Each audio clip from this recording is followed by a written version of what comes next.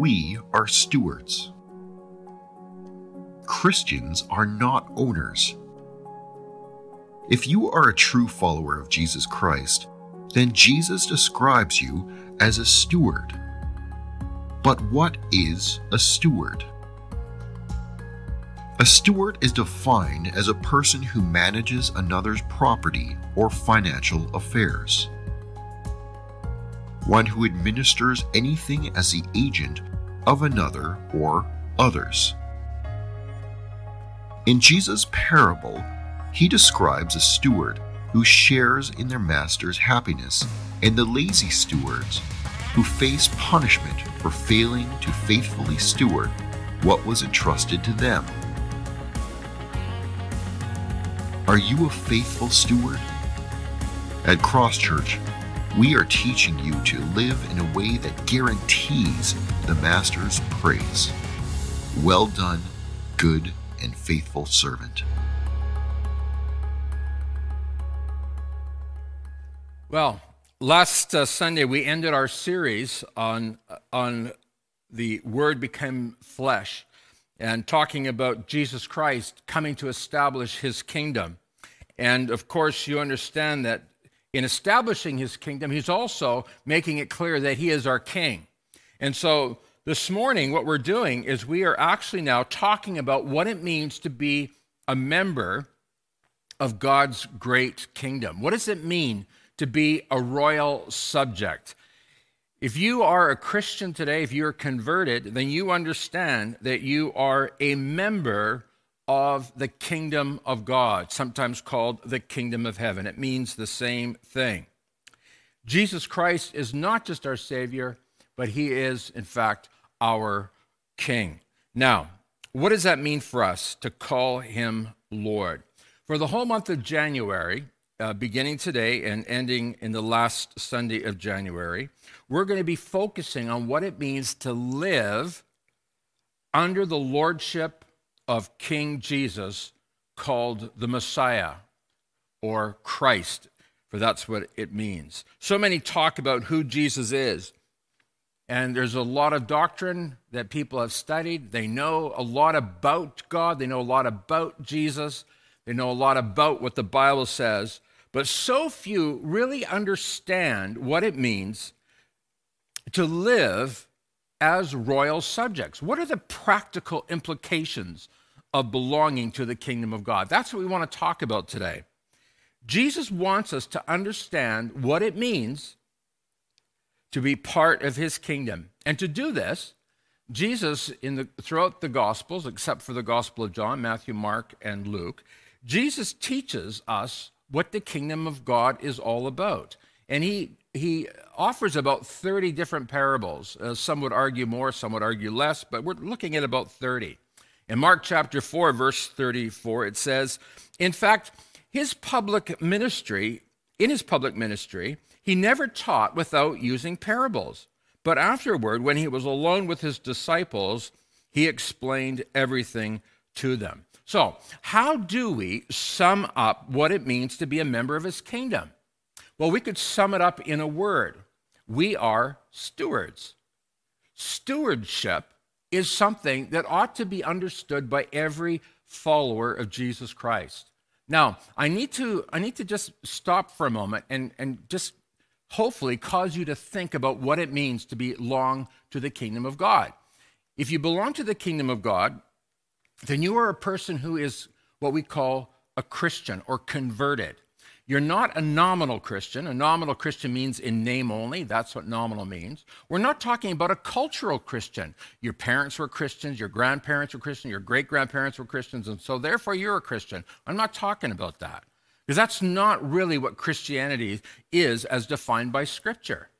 What I'm talking about is about those who have put their faith in Jesus Christ, the Savior and the King. Now, if you're one of those people who's put your faith in Jesus Christ, then you are what we would call a legitimate member of the kingdom of God. Now, it's a glorious thing. It's an amazing thing. It's a miraculous thing to be able to say, I am a member of the kingdom of God. You became a member when God, by his Spirit, drew you to himself and you put your faith in Jesus Christ, you recognized that you were a sinner. You recognized that you needed a Savior. You recognized that following your will rather than the will of God was causing you nothing but disaster. And so this morning, we are celebrating what it means to come under the will of God. Now, this is something that you need to understand, or you really won't understand what the Gospels are all about. You really won't understand what Jesus was about. You won't understand what he was teaching. Remember when Jesus taught us to pray, he taught us to pray, thy kingdom come, and what? And thy will be done on earth as it is in heaven.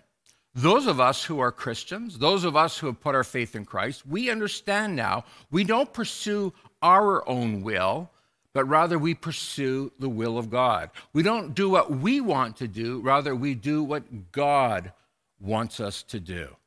And this really is what it means to be a true steward. And we'll talk about more of that in just a second. But understand this. We are stewards. You are a steward, a manager of all that you have, and it belongs to the Lord. Did you get that? It all belongs to the Lord. Everything that you have, including your skills, your talents, the brain that God gave you, the skills, all these things, it's all given to you as a gift from God. And you need to understand that. So let's take a look then at Matthew chapter 25, and we're looking at verses 14 to 30. So it's a bit of a long read, but it'll go quickly. It's very interesting. So if you have your Bibles, please follow along with me. And I'm reading from the New Living Translation. And it says, again, the kingdom of heaven can be illustrated by the story of a man going on a long trip. He called together his servants and entrusted his money to them while he was gone. He gave 5 bags of silver to one, or 5 talents, if you want to put it like that. He gave 2 bags of silver, or 2 talents, to another, and 1 bag of silver to the last, dividing it in proportion to their abilities. He then left on his trip. Now, the servant who received the 5 bags, or the 5 talents, began to invest the money and earned 5 more. The servant with 2 talents, he went to work and earned 2 more. But the servant who received the 1 talent dug a hole in the ground and hid the master's money. After a long time, their master returned from his trip and called them to give an account of how they had used his money. And the servant to whom he had trusted the 5 talents came forward with 5 more and said, Master, you gave me 5 talents to invest, and I have earned 5 more. And the master was full of praise. Well done, my good and faithful servant. You have been faithful in handling this small amount. So now I will give you many more responsibilities. Let's celebrate together. And the servant who had received 2 talents came forward and said, Master, you gave me 2 talents to invest, and I have earned 2 more. And the master said, well done, my good and faithful servant. You have been faithful in handling this small amount, so now I will give you many more responsibilities. Let's celebrate together. And then the servant with the 1 talent came and said, Master, I knew you were a harsh man, harvesting crops you didn't plant and gathering crops that you didn't cultivate. I was afraid I would lose your money, so I hid it in the earth. Look, here is your money back. Now, you'll notice that this new sermon series is called Stewardship. It's not your treasure to bury. And that's what this man with the 1 talent did. He hid it in the ground. But it was not his money to hide in the ground. And here's what the master said. The master replied, you wicked and lazy servant. If you knew I had harvested crops I didn't plant and gathered crops I didn't cultivate, why didn't you deposit my money in the bank? At least I could have gotten some interest on it. Then he ordered, take the money from that servant and give it to the one with 10 talents. For to those who use well what they are given, even more will be given, and they will have an abundance. But from those who do nothing, even what little they have will be taken away. Now throw the useless servant into outer darkness, where there will be weeping and gnashing of teeth."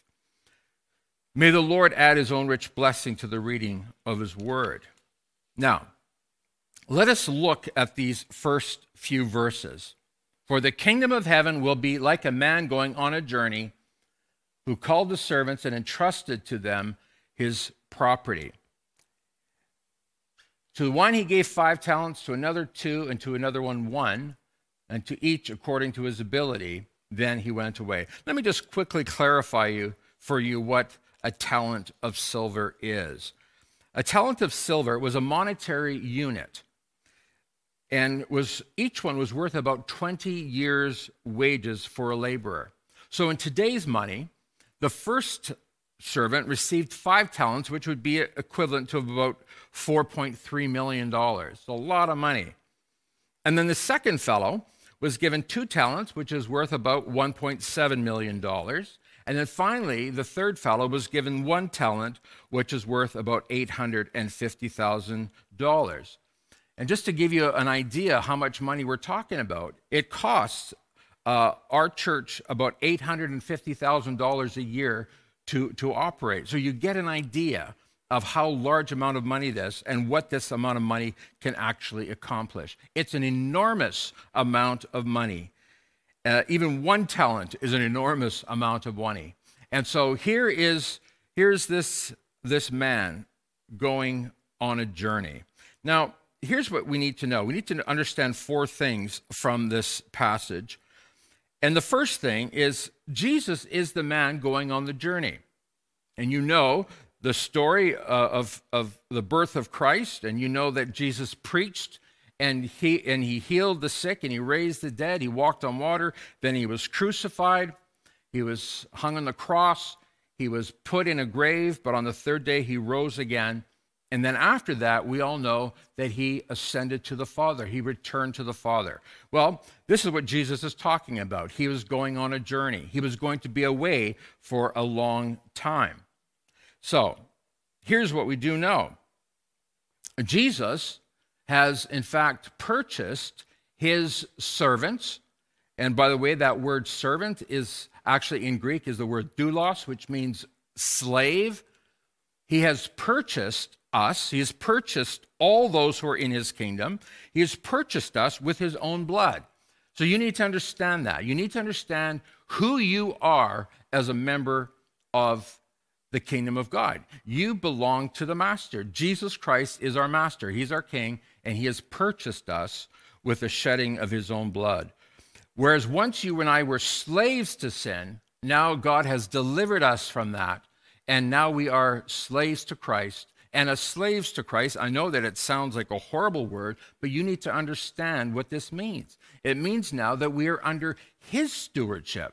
Even as God is managing and stewarding us according to his will, we in turn are managing what he's entrusted to us. It's a beautiful symbiotic relationship. Now, because he has purchased us with his blood, it means that he has authority over us, which means that he's the one that determines what we do or what we do not do. Did you get that? Because for a lot of Christians, they feel they can just do whatever they want. And anybody who has that notion or that idea is somebody who clearly doesn't know what the Bible says. You don't get to do whatever you want. You do what the master tells you to do because he is your master. And he has a right to be your master because he purchased you with his own blood. Now, once you understand that, you understand that everything you have, you do not own. You're not an owner.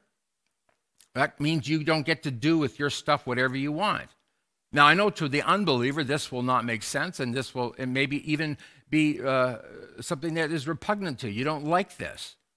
But for those of us who have learned to trust Jesus Christ, we love the idea that all that we have belongs to him. My house belongs to him. My car belongs to him. The money in my bank account, which is not much. My investments, my retirement income, my clothes, my family. It all belongs to God. We have to understand that. You need to know who you are in Christ. You need to know what it means to be part of his kingdom. It also means that my time, all my time belongs to him. I don't get to use my time any old way that I want. And again, this might come as a shock to us. We maybe don't like to hear that. But the fact is, your time is actually not really your time. Your time is being given to you. And you don't know how long you're going to live on this earth. But what we do know, and the apostles tell us this all the time, that we have to make good use of the time that's been given to us. So my talents are his, my skills are his, the wisdom that I've been able to gain over the years, my knowledge that I've been able to gain, it all belongs to God, and God wants me to use all of this for his glory and honor. So getting back to our use of the time, here's what Paul says to the Ephesians in chapter 5, verses 15 to 17. He says, "Look carefully then how you walk, not as unwise, but as wise, making the best use of the time, because the days are evil. Therefore, do not be foolish, but listen to this, but understand what the will of the Lord is." Did you get that? You see, the will of the Lord and our time are tied together. We understand then that we are answerable to the Lord, even in how we spend our time. That's right. I use the word spend. We spend money, we spend time, and we expend our wisdom, knowledge, skills, and talents. These things belong to the Lord, and we are to use them for his glory and for his honor. Now, the second thing you need to understand, so we understand who our master is, and we are under his rule. The second thing we need to understand is that we are, in fact, the servants in this parable.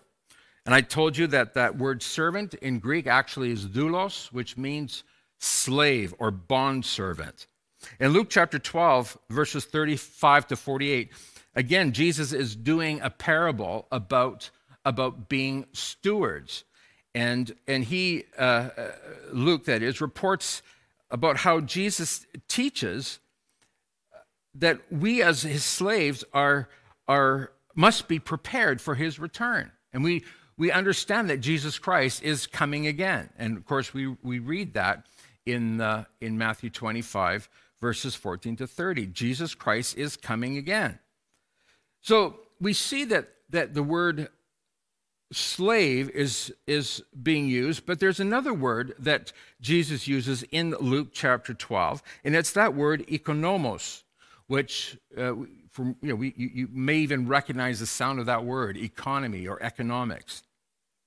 Basically, it's talking about stewardship or management, or if you want, accounting, keeping track of records, being responsible to make sure that all the resources that belong to the master are being used wisely to extend or advance his kingdom.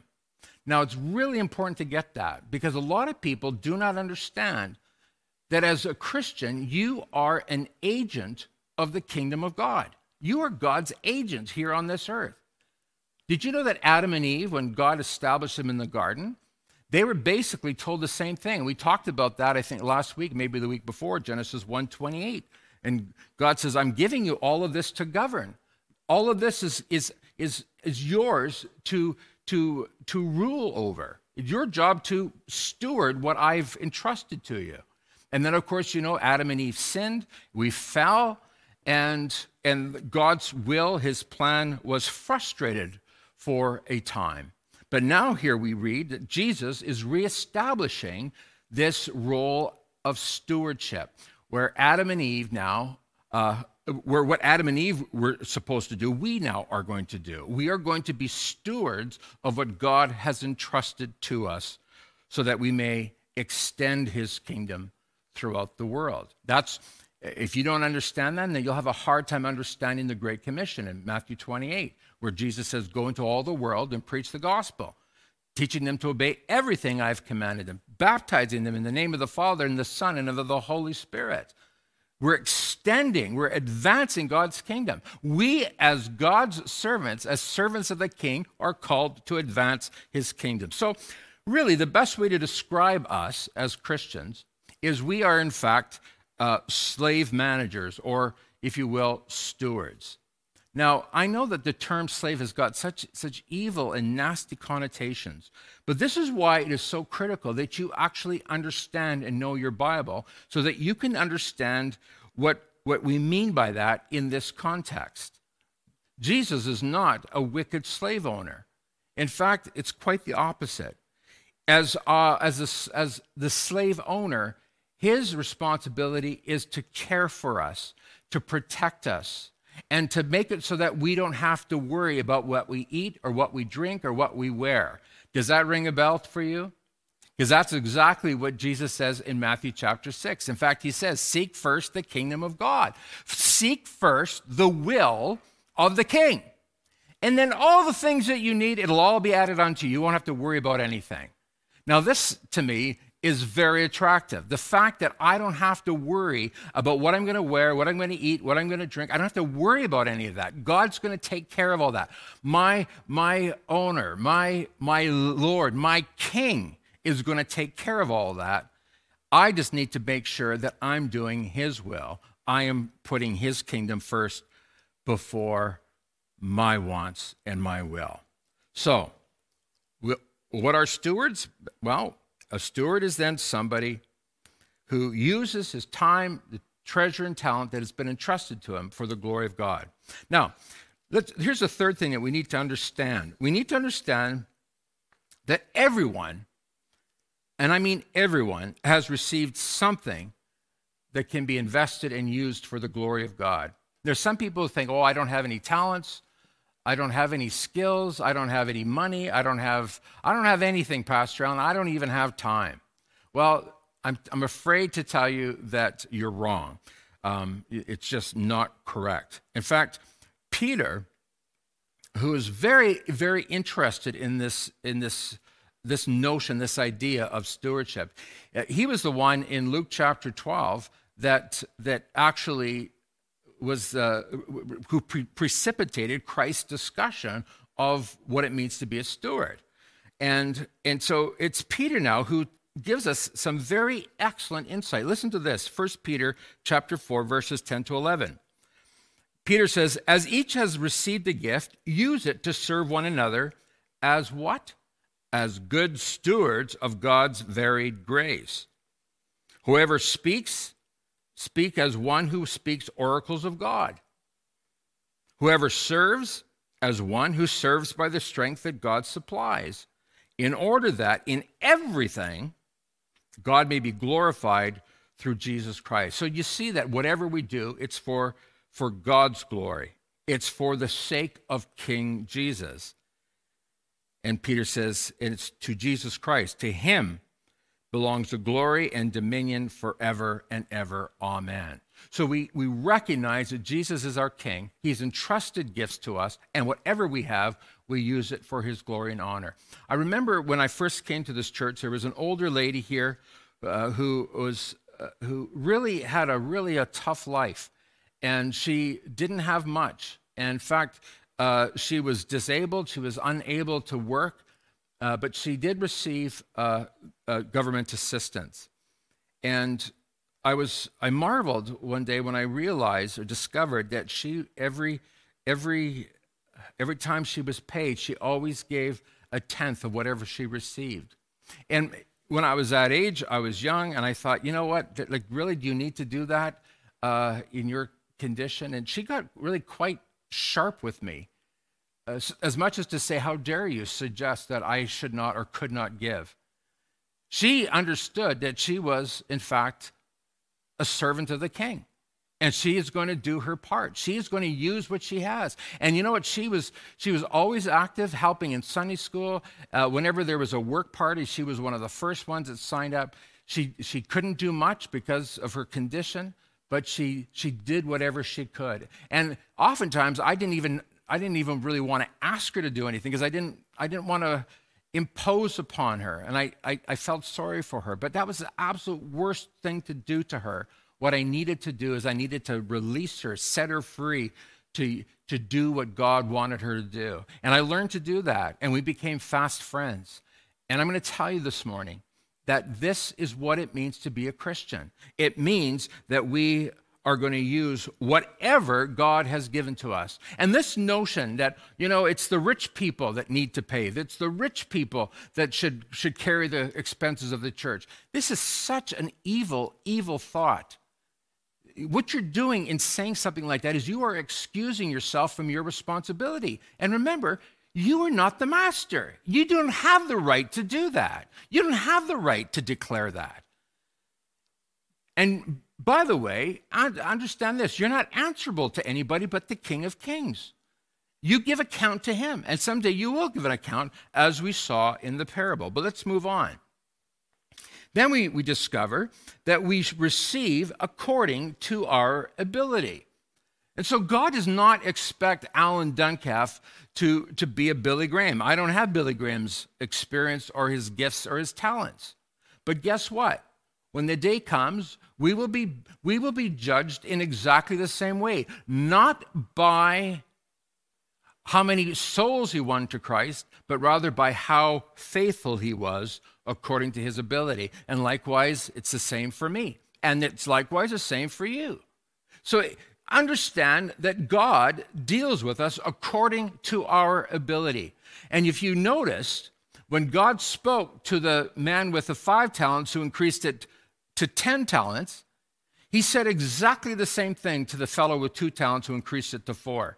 Exactly the same reward, exactly the same praise, exactly the same invitation to come and share his happiness. You can't miss that. Because some people get discouraged. They say, well, I can't do anything. I'm not as good as him or not as good as her. I don't have her talents. I can't sing like that. I can't play the piano like Chris can play the piano. I can't do administration the way Jenna does administration, so I may as well just quit. The fact of the matter is every one of us has gifts and talents, and your responsibility is to use what God has given to you, your time, your treasure, and yes, your skills and talents. Use it for his glory and honor. In Luke chapter 12, going back to the other parable that talks about stewardship, Jesus says, from everyone who has been given much, much will be demanded. And from the one who has been entrusted with much, much more will be asked. Do you know that verse has ruined more nights of sleep for me than just about any verse in the Bible? I often think about that. I often think about that as I'm driving home in my comfortable vehicle, as I go home to my comfortable home. To whom much is given, much will be demanded. And so, folks, listen to me. Your responsibility is not to compare yourself to others, but rather to judge yourself according to what the Lord has taught us. It's according to our ability. I think that this is a tension that all of us must continue to have, and we must learn to manage it by being obedient, but never forgetting that what God has given to us must be used for his glory and honor. So, I remember a reporter reporting about how much money that Oprah has given to charity. And this reporter was reporting on George Clooney and how much money he was giving to charity. And I can't remember all the actors and all the superstars and all the athletes who are making multiplied millions of dollars.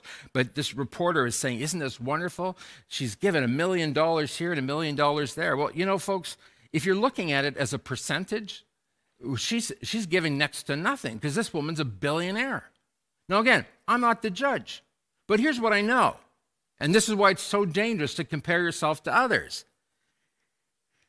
I know that as huge as this giving was, it's a very small percentage of their gross earnings or their net worth. My giving compared to them was 2 times, 3 times, and maybe 5 times greater than what their giving was. So here's what you need to understand. When it comes to giving your time and your money and whatever you have, your skills and talents, it's really according to your ability. The best way to describe it is according to the percentages. So we have Jesus with his disciples sitting in the temple and watching as people are stopping by the giving center and dropping in their gifts. And there's people dropping in great big bags of gold and all kinds of coins. And it looks like these people, these are really spiritual, religious people. Look how much money they've given. You've never seen anything like it. These are the best givers that have ever lived in Israel. And then along comes a widow. a widow who has nothing, and yet she, from the very little that she has, she gives what we call now the widow's mite, that one little simple coin. To anybody else, they would laugh at that and say, well, why even bother? It's just taking up space. It's just a waste of time to even try to account for a widow's mite. It's worthless. What are you doing, lady? Don't waste our time. And yet here's what Jesus says. Jesus says she has given more than anybody else, because it's a percentage game. This is what it's about. This is what you need to understand. You will be judged according to your ability and according to what you have done with your time, treasure, and talent, which leads me then to my second point. Jesus Christ is coming again, and I'm looking forward to that day. Now, for many, you're not looking forward to that day because, in fact, you haven't been living as true stewards in the kingdom. Look what it says here. It says, now after a long time, the master of these servants came and settled accounts. Notice that term, a long time.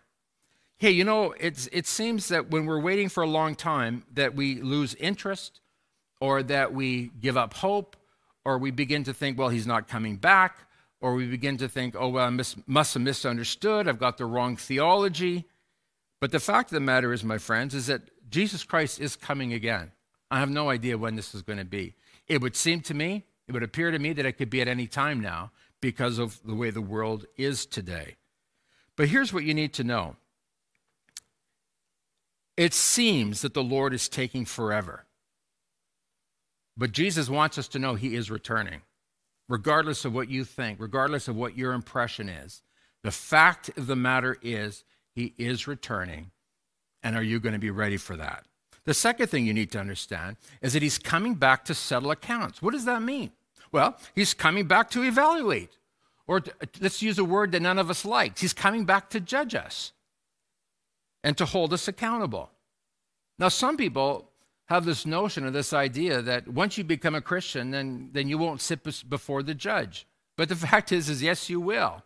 You will sit before the judge. You will have to give an account because he's coming to settle the accounts. He wants to know, what did you do with what was entrusted to you?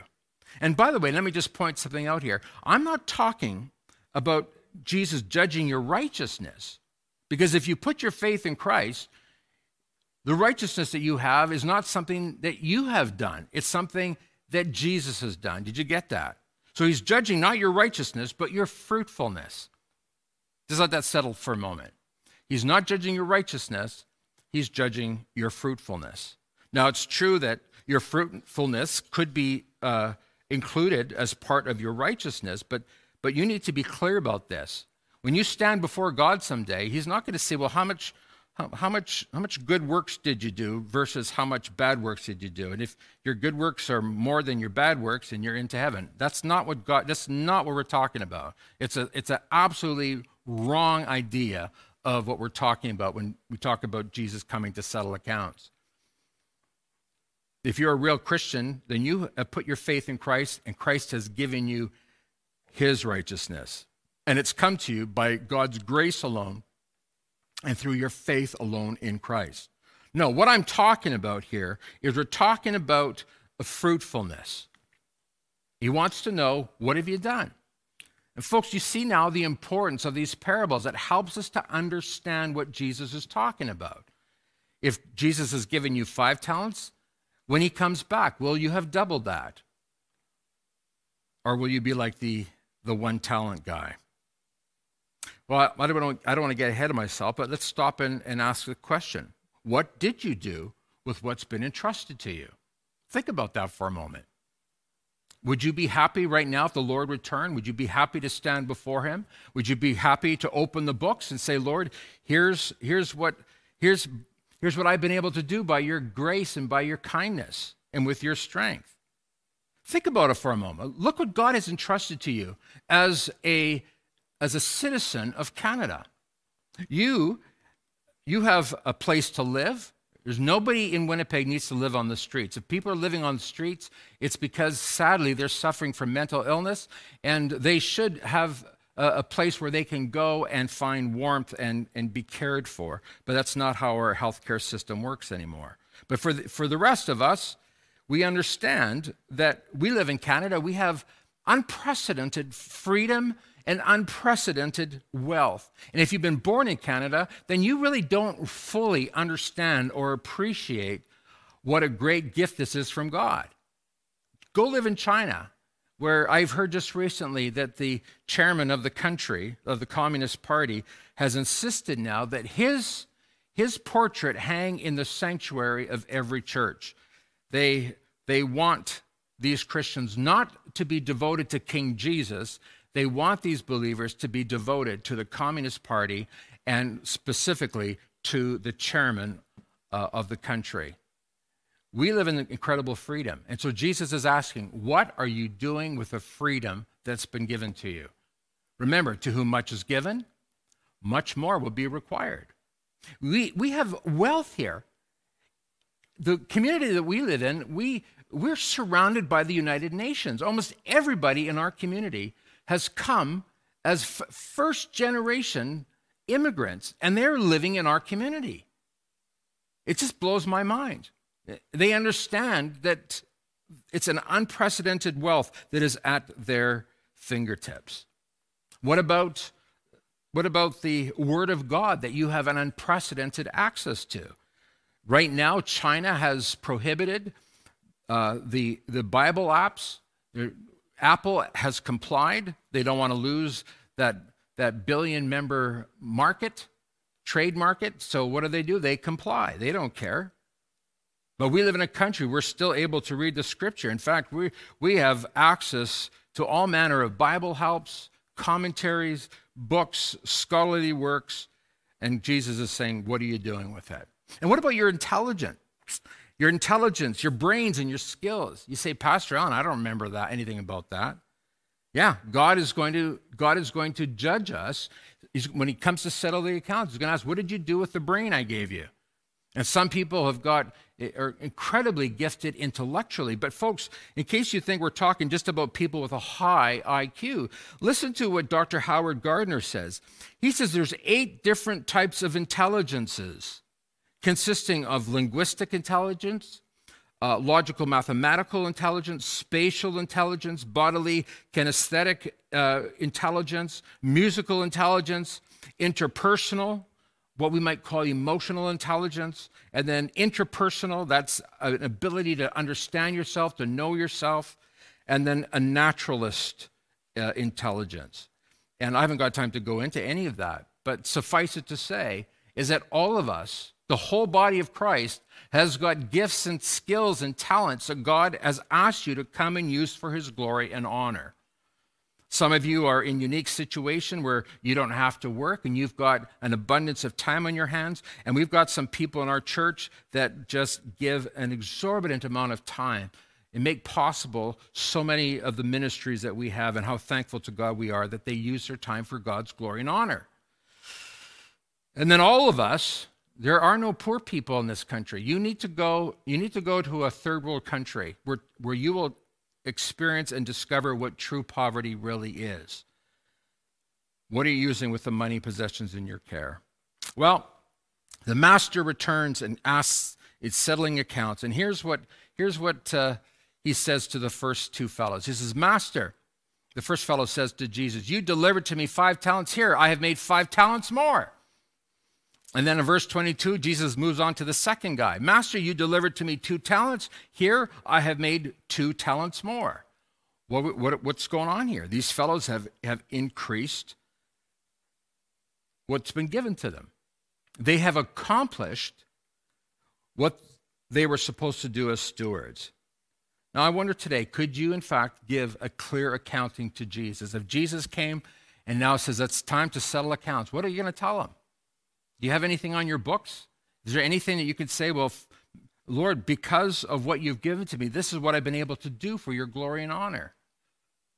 And we'll talk more about that in my conclusion. But you need to think about this. Am I ready to give an account? Here's the next thing you need to see. You need to see that these men are rewarded for faithfulness, not dollar amounts. Look at this. His master said to both of them, and I've actually combined these two verses because they're exactly the same verse 21 and 23. Well done, good and faithful servant. You have been faithful over a little. I will set you over much. Enter into the joy of your master. Jesus is looking for faithfulness, not for dollar amounts. He's looking for faithfulness with what God has entrusted to you. So some people think, well, compared to others, I'm doing good. But no, you don't compare yourself to others. What you do is you actually compare yourself to the Word of God. You let the Word of God judge for you what you should or shouldn't be doing. And I want you to see here, there's actually a triple reward. The first thing is you get the praise of the master. Well done, good and faithful servant. You've heard me say that many times. I am longing for the day when I can stand before Christ and I pray, I long to hear him say to me, Alan, well done, good and faithful servant. I wonder this morning if the master will say that to you. Because, folks, we are going to give an account someday. The second thing I want you to see here in terms of reward is their responsibility increases. Now, we are living in a day and an age where we don't want responsibility. But you have to understand something, and this is so critical that you get this.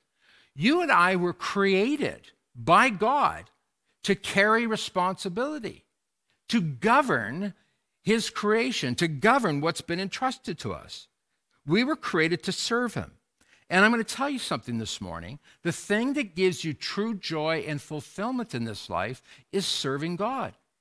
It's being useful. And this is why so many people who retire early, they find out themselves depressed. They find their health going down. Many people, after they retire, they're dead within just a few years. Many people, after they retire, they realize this is no fun anymore. It's fun to sit on a beach for a month or two, but really, year after year, you're just shriveling up like a prune or like a raisin in the sun. This is not what you were created to do. You were created to use the gifts that God has given to you for the glory of God. This is what brings you fulfillment. And this is the reward given to us by Jesus Christ. You've been faithful over a little. I'm going to give you so much more. And this brings joy to the stewards because this is what they were created for. They were created to be a people who bring glory to God through faithful service. And then, of course, the third reward here is you're entering into the joy of your master. Folks, this is amazing because what's happening here is Jesus is saying essentially, servants, slaves, we're one. You're celebrating with me. We're celebrating as one. I'm bringing you up to my level. I'm bringing you up to celebrate with me so that you have the joy that I have as the master, as the owner. It's just mind-boggling.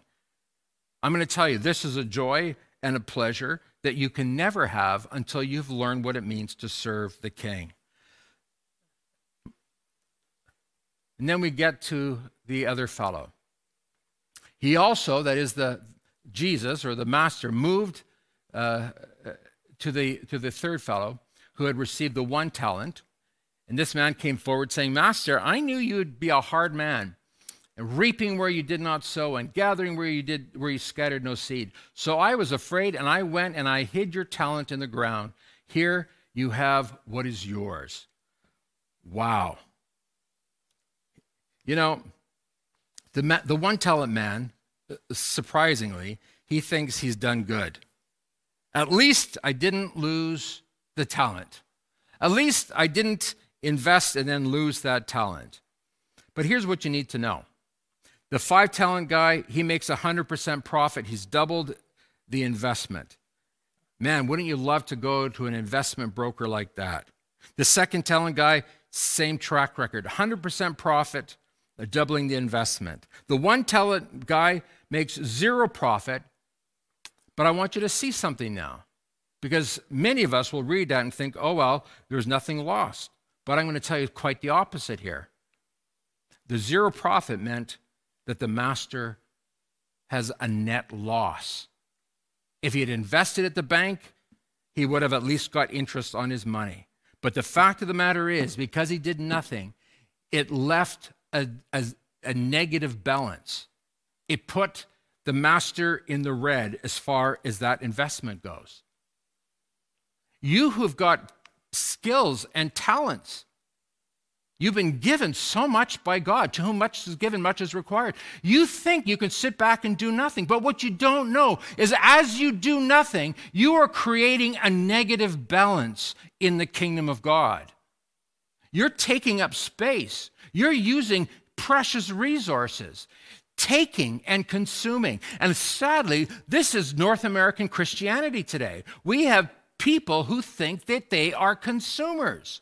You're not a consumer if you're a Christian. If you are a Christian, you are a steward, and you are called to double, well, at least increase the Lord's investment.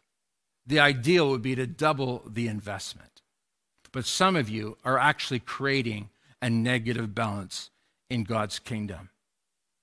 And it's for this reason that God pours out his wrath on this man. How dare you waste what I've entrusted to you? Let the Spirit of God speak to your heart. This is serious stuff.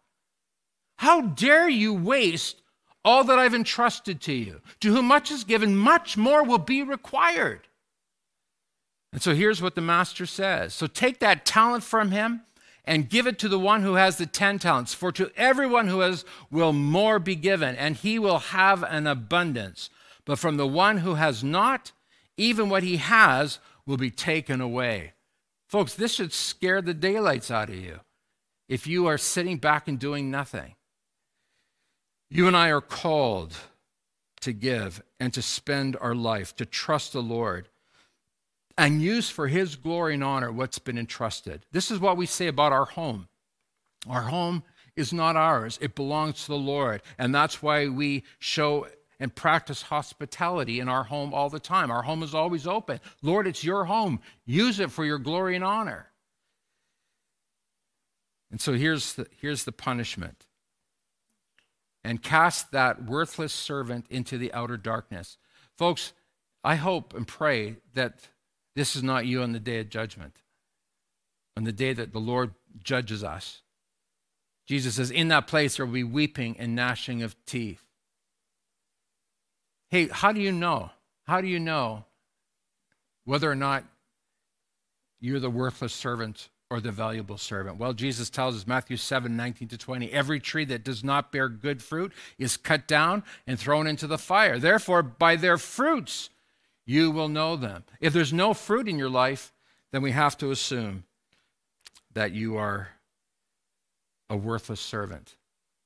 And this is not me saying, this is what the Word of God says. And you need to let the Spirit of God speak to your heart. And let the Spirit challenge you in terms of what you need to be doing for his glory and for his honor. You and I are called to live making decisions that please Jesus. To be an excellent steward means you're doing the will of the King. Are you doing the will of the King? Well, let me just close with this. We had over 600 shoeboxes gathered this past October for Samaritan's Purse. Each shoebox, little gifts and the gospel. If you contribute to even one of those shoeboxes, you've advanced the kingdom of Christ because you've invested and you're sowing seeds in the gospel.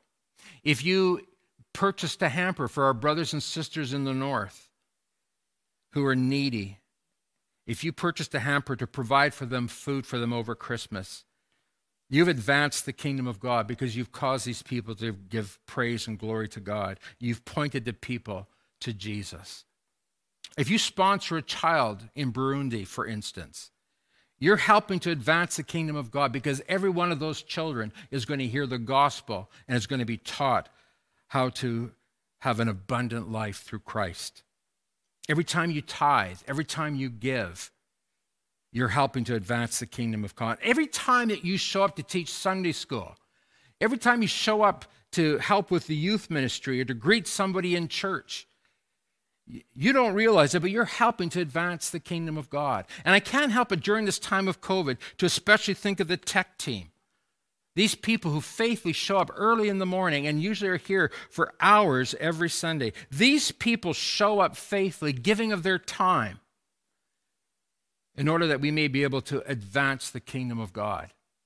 This is what I'm talking about, using your talents, using what God has given you. Some people are able to purchase 10, 15 shoe boxes. Some are able to purchase 2, 3, 4 hampers. Some are able to serve in the tech team, teaching Sunday school, whatever. Every one of these things that you're doing for the glory of God, all of this helps to advance the kingdom.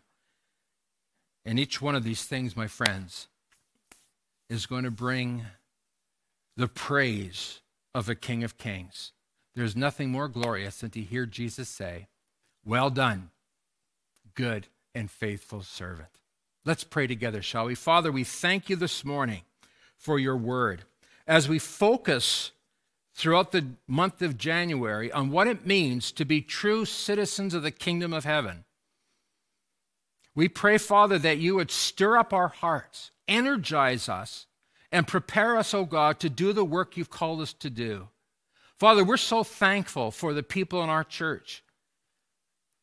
We especially thank you for the 20% who do 80% of the giving and 80% of the work around here.